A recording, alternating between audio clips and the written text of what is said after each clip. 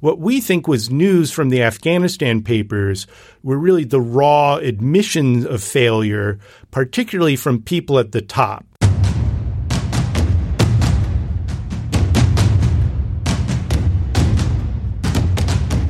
You're listening to War College, a weekly podcast that brings you the stories from behind the front lines.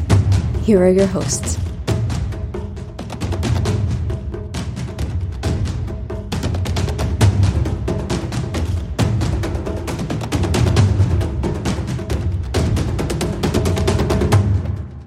Hello, and welcome to War College. I am your host, Matthew Galt.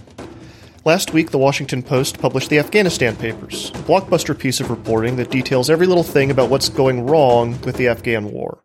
As the war grinds through its second decade, the Afghanistan papers make clear what many defense reporters, government officials, and soldiers have known for years. The Afghanistan war is a costly, pointless, unwinnable mess. Here to walk us through the Afghanistan papers and its implications is Craig Whitlock. Whitlock is the author of the Washington Post report and an investigative reporter who specializes in national security issues. He's covered the Pentagon, served as the Berlin bureau chief, and reported from more than 60 countries. Craig, thank you so much for joining us. Sure thing. Glad to be here. All right, so as we like to do kind of at the top of the show is get some basics out of the way. So the bulk of the Afghanistan papers is based on the work of Sigar and one man in particular and his team, John Sopko. So here at the top, can you kind of tell us what Sigar is and who Sopko is? Sure. So SIGAR is an acronym for the Special Inspector General for Afghanistan Reconstruction. It's an agency that was created by Congress about a decade ago to monitor fraud, waste, and abuse in the war zone. Primarily like a normal inspector general would, do accounting investigations, things like that. Back in 2014, this agency, which is headed by a man named John Sopko, decided to do a different kind of project called a Lessons Learned project, in which they would interview hundreds of people who were involved in the war in some fashion to get their sense of mistakes that were made and try and publish some public reports so that these mistakes wouldn't be made again if the United States found itself in a similar conflict. The Inspector General has published about 7 of these reports, these lessons learned reports, since 2016. But what we found is that they actually omitted the vast majority of the comments made by people in these interviews, as well as their names. So we filed a Freedom of Information Act request for them.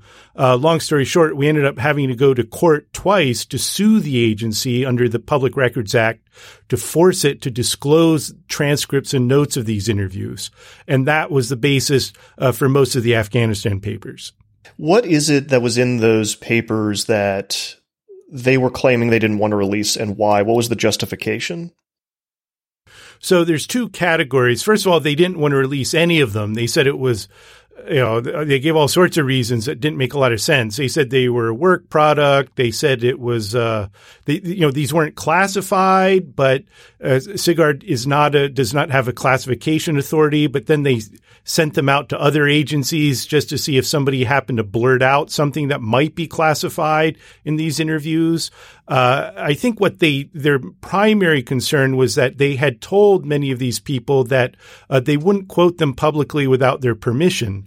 But once the Washington Post asked for the interviews, then their full remarks would be made public. So they also withheld most of the names. They said that they were prohibited from releasing about 300 of the 400 names. So we're actually still in litigation with the agency. We think there's an overwhelming public interest in gaining the full set of documents without any redactions, including the names of the people who made these comments and criticisms about the war. If the people running the war thought it was a failure or didn't make any sense or that there was no strategy, that's something the American people have a right to know about. The Inspector General disagrees with us about that, but so far we've prevailed on every count in court. All right, well, tell me a little bit more about kind of the broad strokes of what is in these SIGAR reports. Like you said, he's been doing these since, is it 2008 is when they first started? And Lessons Learned started thereabouts. Lessons Learned started in, was it 2016 you said? That's right. Their first report came out in 2016. It was about corruption. So they take a different theme the first one was on corruption. They've done one on rebuilding the Afghan economy. They've done on private sector development or the Afghan security forces. So, important topics like that. And there's no question their reports are thorough. They're thick. They're mostly based on other government reports and communications. There's a few quotations in the reports. But by and large, what we found is all these interviews, they did this vast trove of primary interviews with key players in the war. They left most of that on the cutting room floor, or more accurately, on their laptops. And that's everything we quoted in our series was all information that the Inspector General did not include in his public report. So people, should feel free to compare the two of them. I'm not saying that the Inspector General didn't publish anything, but we thought the more newsworthy revelations were what the Inspector General left out and did not want to make public. But I also think that, in my opinion, I've been covering Afghanistan for a while. I've read a lot of Special Inspector General reports. One of the beautiful things I think about this Washington Post piece is that it really, including obviously the revelations that you've talked about, it puts everything together kind of in one place in clear language, because most people aren't going to sit and read the Special Inspector General's 400-page quarterly report every time it comes out, right? So what's going wrong in Afghanistan? Like, what are the big bullet points? Like, tell me about opium. Well, I'll tell you about opium. I mean, that's a problem, but I do want to make a distinction here. I mean, the fact that the war in Afghanistan hasn't been going well and that it's been a failure in many ways, that's not news. But what we think was news from the Afghanistan papers were really the raw admissions of failure, particularly from people at the top. So when you go through these interviews, you get commanding general after commanding general, diplomat after diplomat, White House official after White House official, just describing the war in the most eviscerating terms. And, when you get, a general like Dan McNeil, former 4-star Army general who twice served as commander of U.S. and NATO forces in Afghanistan, he says, we didn't have a strategy at all. When I went over there, I tried to get NATO and Washington to give me a definition of what winning meant, and nobody could. His successor was Sir David Richards, who later became the Chief of Defense Staff for the British Armed Forces. He also said we didn't have a strategy. He says we had a lot of tactics, but we didn't have a coherent long-term strategy. You have Army General Doug Lute, a 3-star general who was the war czar for Bush and Obama in the White House, saying we didn't have the foggiest idea of what we were undertaking in Afghanistan. We didn't have a fundamental idea of what we were doing. I mean, these are pretty jaw-dropping comments from people who were in charge, and completely different from the public statements and the talking points that were being fed to the public over the last 18 years. Okay, well, then why does the war churn on? Because it seems like, based on kind of what little I know in your reporting here, that everyone kind of knows this is bad and we shouldn't be doing it. Why does it continue? Why lie to the public? Well, I think that's why, because, they weren't being forthcoming to the public. The public talking points that military commanders and diplomats and presidents were making, they would all say some version of this. They would say, we're in a tough fight. There are challenges, but we're making progress. They would all say we're making progress. No matter how bad things got, they would always say we're making progress to justify why we're still there, why troops need to keep coming in, why we need to keep spending billions of dollars. That's the message being given to the public. The other message given to the public was that, particularly over the last several years, is that the war is effectively over. President Obama declared an end to U.S. combat operations. He repeatedly promised to bring home all U.S. troops by the end of his presidency. Of course, those things didn't happen, but time and again in public, Obama and his generals and diplomats told the American people that the combat mission was over. I was there when they said it. I was in Afghanistan with secretaries of defense when they would say this. And of course, it wasn't really true. I mean, there were fewer U.S. troops. And yes, they were mostly there as advisors. But to say we haven't been involved in combat just sort of defies reality. So, I don't think the American people were being told the truth. You can say that people who were involved in the war knew things were bad, and maybe the public had a good sense that things weren't going well. But there's a complete disconnect between the talking points and the public pronouncements of what the government was saying and what these key players in the war are saying in these interviews in the Afghanistan papers. I can't emphasize that enough. And that, to me, is the news. Okay, but how much of that do you think is that, to a certain extent, the American public is tuned out to these wars, especially Afghanistan? Well, I have no doubt the American public has been tuned out. I mean, I'm speaking broadly and generally here. I'm not saying everyone, but, look, we've had correspondence in Afghanistan nonstop since, 9/11 happened. I mean, we had correspondence there before, but, we've gone 20 years as journalists with reporters on the ground in Afghanistan, reporting day by day, week by week, month by month, how things are going. And it's tough to get people to pay attention, particularly when the war drags on for this long and the issues never get resolved. So I'm sure people tune out. But I also do think when the president or commanding generals say the combat mission is over, well, people tune out. There's not much, they think the war is effectively over. When the current commanding general, General Scott Miller, is in Afghanistan, he's been there for 18 months. He hasn't given a single press conference. He doesn't talk about the war publicly. So, the Pentagon doesn't like to embed reporters there. So I think there's also an effort to minimize what's going on and to pretend that the conflict has ebbed, even though in some respects the war has gone on more strongly than ever. The air wars are more intense now than they have been at any time in the past 18 years. So I think there's actually an official effort to minimize what's going on. And I think that's part of the reason why the public is tuned out. Well, do you think that it's then the responsibility of reporters like yourself to keep blaring this horn, to make them care? And how do you do that?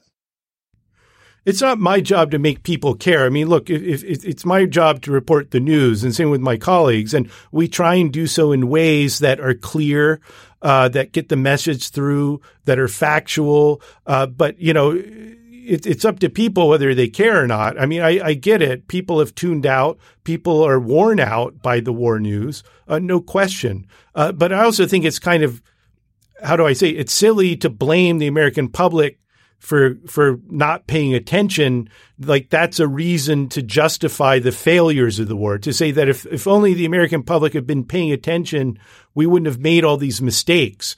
I think that's a way of deflecting responsibility and accountability from the people who were in charge and are in charge today. I agree with you that the headline is that the American public has been misled, and that's what the Washington Post's reporting really reveals here. But there is stuff some specifics that I think we need to get into, because as we've been talking about, a lot of the American public does not know exactly why and how this war has gone bad. So let's talk about, like I asked you a little bit before, tell me about opium. So I think that's a really good window into discussing what's broken here. Well, opium has been a problem ever since the war started. Afghanistan was historically a long-time producer of opium, which, of course, is used to make heroin and morphine. Ironically, the Taliban in 2000, Mullah Omar, who was the Taliban leader at the time, issued an edict in which he banned the farming of opium. And this was a way he was trying to curry favor with the West. But once 9/11 happened and the United States went to war in Afghanistan, the Taliban was toppled from power, and Afghan farmers went back to planting poppies. And despite $9 billion spent by the United States, as well as very expensive efforts by its NATO allies like Britain, poppy production has soared. Since 2002, the number of acres of poppies has estimated to have soared by 4 times. And Afghanistan now produces between 80 and 90% of the world's supply of opium. So, since the war has been going on, the poppy problem, the opium problem has gotten far, far worse in spite of U.S. efforts to try and do something about it. And tell me about corruption in general in Afghanistan. Well, I know it's a big question. Yeah.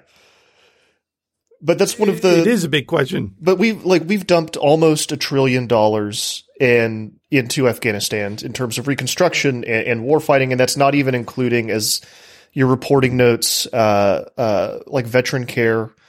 A lot of that has gone to reconstruction, and a lot of the reconstruction money is gobbled up through corruption. What's going on? How does this work in Afghanistan?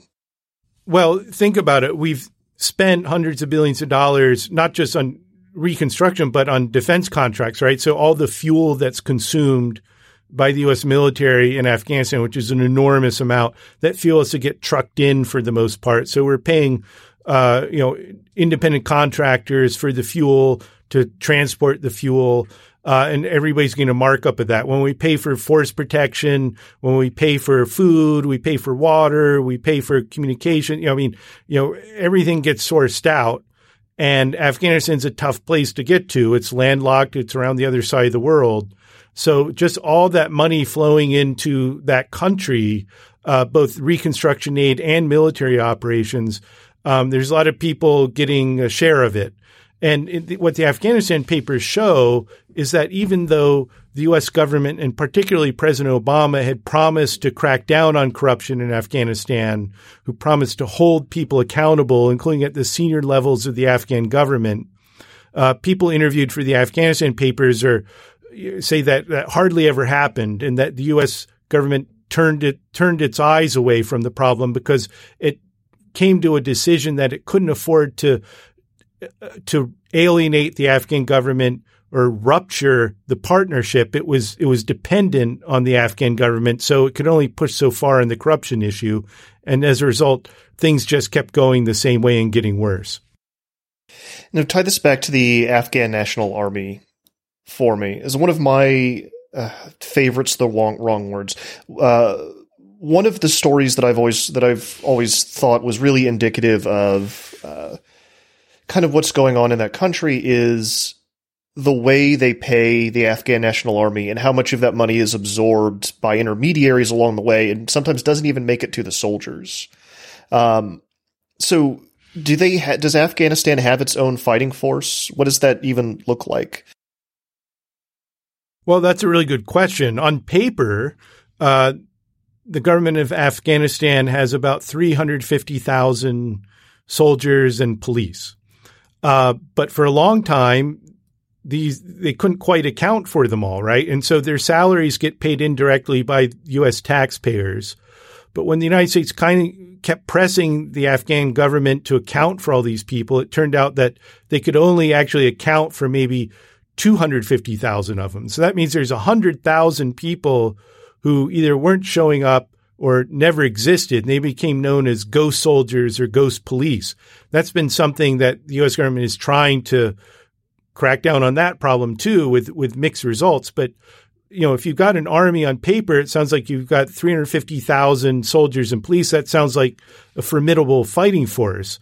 But if almost a quarter of them don't exist or never show up, I think that's indicative of a pretty big problem. The other there are so many other problems with the Afghan security forces. The desertion rate is really high.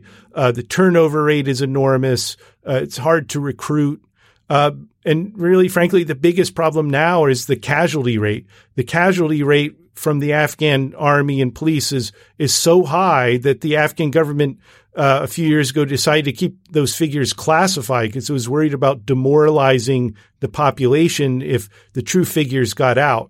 There's no question that Afghan security forces are taking the brunt of the fighting and are dying at rates that even U.S. commanders say is unsustainable. But, the whole force in terms of training, its capabilities, where the money goes, it's a mess.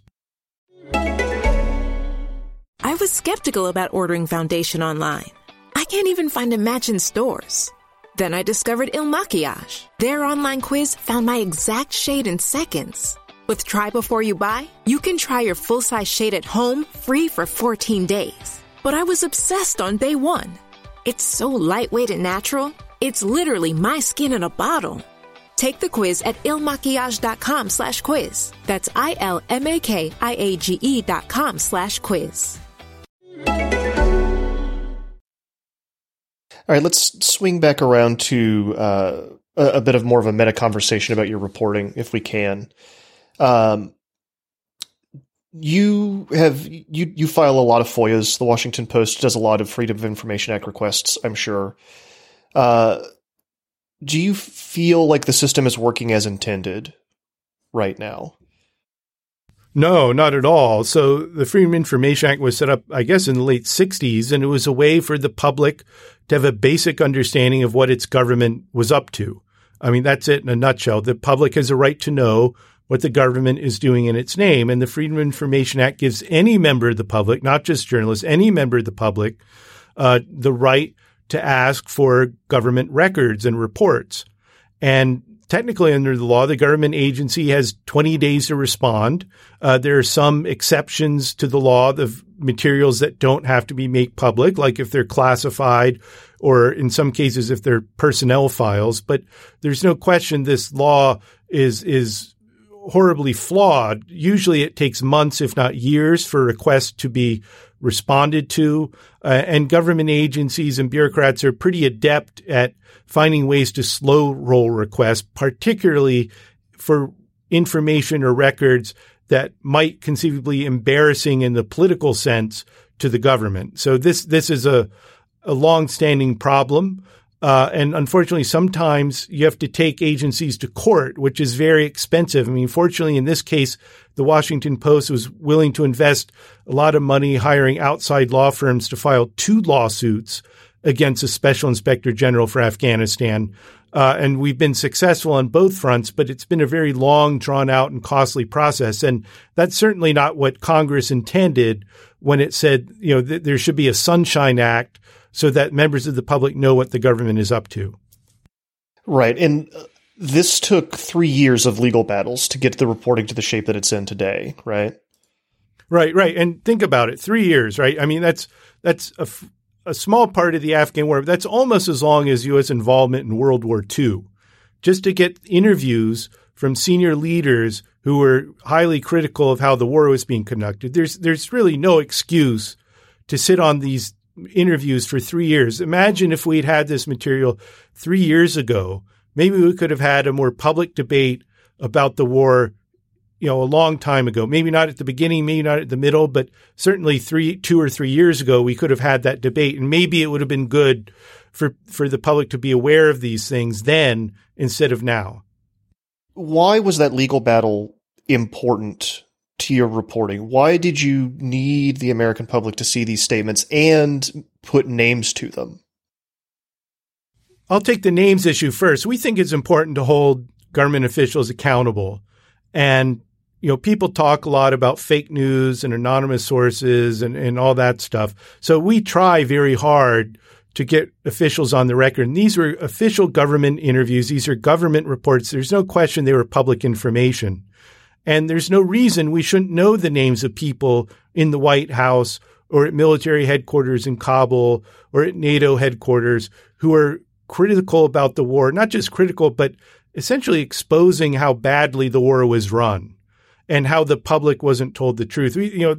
That's sort of a no-brainer. The public has a right to know who is making those statements. Are these people who are senior leaders, or are they junior people that nobody's ever heard of? It makes a real difference, right? If this is somebody who is in a position to make policy or give orders, are those the people making these comments, or are they no-name, low-rung people? That's really important. So we're still pushing for that in court to get all the names of all these people who gave these interviews. I can't really think of a legitimate reason to withhold their names. The Inspector General argues that these people are whistleblowers or informants or consultants. I mean, they've used all these arguments in court, even though, they don't qualify in any of those counts. These people weren't whistleblowers in the sense that they called up the inspector general with fraud or bribery to report. It was the opposite. The inspector general reached out to them to interview them for information on what was going wrong with the war. So these aren't whistleblowers. They're not criminal informants. These are diplomats, military officers, White House officials, USAID officials, people like that. And the public deserves to know who they are. Right, they're almost like exit interviews in a way. I think so. I think that's right. Most of them were retired or former government officials. A few were still currently employed in the government, but most of them were people who had served in the war in some fashion, usually for a couple years or a year or maybe more, all the way back to the beginning in 2001 up until 2018. There's also something perverse to me personally about collecting lessons learned for a future, ostensibly for a future war, and not applying those lessons to the war that you're currently litigating. Is there any sense of self-reflection here? Is there any sense that we're going to even attempt to fix what's happening? Well, that's a really interesting point. And the inspector general would say, look, that's what they're trying to do. They did publish some public reports. I'd argue that they were really watered down, but there's no doubt they published public reports pointing out problems with corruption in the Afghan security forces. To what degree Congress or the executive branch were paying attention or made any changes based on that. I haven't seen a whole lot of evidence that it resulted in any change. That's not the inspector general's fault. That gets back to Congress and people in the Defense Department, State Department, and other agencies. They're certainly aware of these problems and they haven't been doing much about it. But you're right. I mean, the irony of doing a lessons learned campaign and yet nobody's paying attention to it, that kind of borders on malpractice.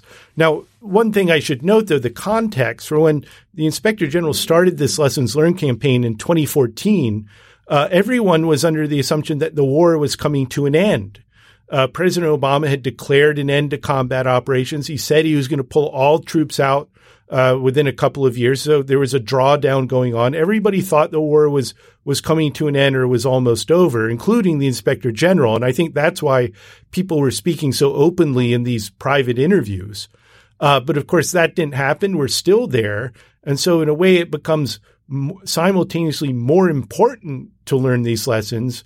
But at the same time, I think people were also more reluctant to actually change anything because it would sort of constitute an admission of wrongdoing or failure of what they're doing now. So Senator Kristen Gillibrand of New York is calling for investigative hearings now. What do you think the legislature could learn that hasn't already been stated, that hasn't been part of the reports that they've had access to? What could they learn? Why call them now? What's new? I honestly don't know. I mean, Congress has sort of waxed and waned in how it's paid attention to the war, both in terms of public hearings as well as just its exercise of fiscal oversight. And, there's nothing that's keeping these lawmakers from holding hearings now or trying to influence policy. It's great to put out press releases, but, if they want to act, they can act. There's nothing holding them back. And certainly I don't think they've been paying very close attention to what's going on in Afghanistan because they're partly responsible or largely responsible too. And if they were to be critical of it, they'd be pointing at themselves. All right. Can I ask some cynical questions here at the end of our conversation? As long as I don't have to be cynical back. No, you are in control of your own responses, sir. Do you think that numbers are part of the problem here as far as the American public's ambivalence towards this? There are almost 60,000 U.S. casualties in Vietnam, 40,000 soldiers killed in action, almost 10 million people deployed over roughly 10 years. In Afghanistan, we haven't reached 1 million fighters, 2,300 dead. We have actually more U.S. contractors have died than soldiers have. Do you feel like that lends to the lack of visibility and public indifference? Yeah, certainly. I don't think that's cynical at all. I think there's no question the difference between Afghanistan and the Vietnam War in that respect. In Vietnam, we had a draft. We had a conscript army. Far more people dying in Vietnam than in Afghanistan. So that was a large part of what led to public protests and demonstrations. In Afghanistan, the casualties, particularly in the last several years, have dwindled. I mean, they're still real. There are still Americans in uniforms dying in Afghanistan, not at the numbers that they used to, but they're still there. They're still involved in the war. They're still being killed. But again, when you don't have pictures on TV of what's going on in the war, when you don't have commanding generals talking about it on TV or in interviews, it's easy to not pay attention, particularly if you don't know anyone who's serving. At the same time, I was actually surprised in doing the reporting for this story. One of my colleagues, Dan Lamoth, finally got some data out of the Pentagon on the number of people who've deployed overall to the war. It took some doing to pry even those numbers loose, but he found that over 775,000 Americans have deployed at least once to Afghanistan since 2001, and that was a higher number than I expected. And the numbers of people who have deployed 2, 3, 4, 5, or 6 times, it's pretty startling, the number of people. I mean, how do you deploy 6 times to the same war, right? I mean, that's just on its face, we've kind of become immune to it. But I mean, what other war in history do you deploy to 6 times? It's nuts. But that's how long this war has been going on. It feels like there's an inertia to it at this point. Like it's a beast all of its own that's moving forward, and almost nobody has any control over it. Here's my super cynical question, though, especially somebody who's read some of these SIGAR reports.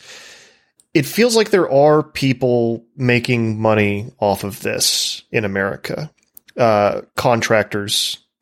But do you think that has any part of it, or do you think it's way more complicated than that as to why this thing keeps going on? I think that's a fair question. I don't know. I'm not ready to say the reason the war goes on is because there's people profiting off it. I'm not quite ready to buy that. Are there people profiting off it? Absolutely. I'm not sure that's what's driving it. I think, frankly, the U.S. government just doesn't know how to get out of it. Members of Congress and whoever is president, the politicians are really afraid that if they pull out of Afghanistan, and just the idea that there might be another al-Qaeda attack on the United States, that they would get blamed for it. It's also hard to pull out. And what if the Afghan government collapses and the Taliban takes power? Then you're essentially admitting that the war failed on your watch, even if it was only partly on your watch. And I think that's why, more than anything, the war goes on, is because politically it's really scary for these people to try and bring it to an end, because there would be so much uncertainty. It's similar that way in Vietnam, when Lyndon Johnson kept sending more troops to Vietnam, even though he knew they were losing. It wasn't really a winnable war, but he was adamant that he wasn't going to go down as a U.S. president who lost a war. And I think that is still part of the issue. The politicians don't want to be known as having been responsible for a losing war or one that doesn't end well. So in some ways, it's easier to just muddle on. No one wants to be the last one holding the bag. That's right. All right, I've got 2 more questions for you. First, you said that the legal battles are ongoing as far as your Freedom of Information Act requests. Can you tell us a little bit about what you're still trying to pry loose? Sure. So a few things. One are the names of more than 300 people who gave these interviews. We figured out about 100 names, but there's 3, the majority we still don't know. We know roughly their background, or they were in the State Department or a senior military official, or they were a British government official, but we're fighting for the names, and that decision is in the hands of a federal judge. The other thing we're fighting for is there have been 200 more interviews done since we filed our last lawsuit. The Inspector General has refused to release any of those, with the argument being, well, we'll see how this lawsuit winds up. If the Post wins, John Sopko, the Inspector General, has said he'll release the rest. But so far, he's been holding out. The other thing is there's an awful lot of redactions in the interview material that was released for all sorts of hard to decipher reasons. But we've asked the judge to remove those redactions, all the blacked out parts, so that people can see the full remarks that people made. All right. And the last question is one I always ask when we have someone on to talk about Afghanistan. How does this end, do you think? What does the ending of this actually look like? And is it in sight? So I think there's a broad consensus, even among military commanders today, certainly out of the Pentagon, that the only way to end the war is with a political settlement of some kind, that it's not going to be won on the battlefield. At least the United States isn't going to vanquish the Taliban. Their numbers have risen since 2009 when Obama took office. We're kind of at a stalemate now. But the United States is not going to have a military victory where it vanquishes the Taliban for a lot of reasons. So a political settlement's the only way out. That's going to be tough.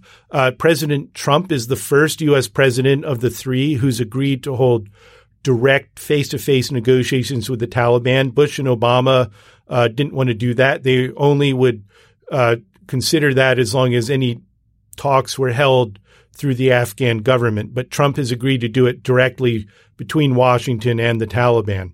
There seems to be some optimism, at least these talks have been going on even while the war is raging. But what kind of deal they reach, how that could play out, how the Taliban would then negotiate any sort of settlement with the Afghan government. There's so many things up in the air, and it's hard to envision how that's all going to play out. But at least a diplomatic solution, I think, is the only solution, and at least we're trying on that front.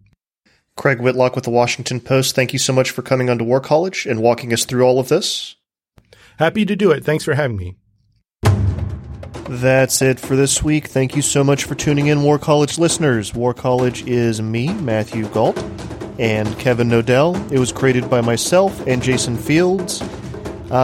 This is the last thing I got to do before I go and take some time off for Christmas. So, you guys know the drill. If you like the show, subscribe, post a review on iTunes. We're on Twitter at @war_college. I'm at MJ Galt. Kevin's at KJK Nodell.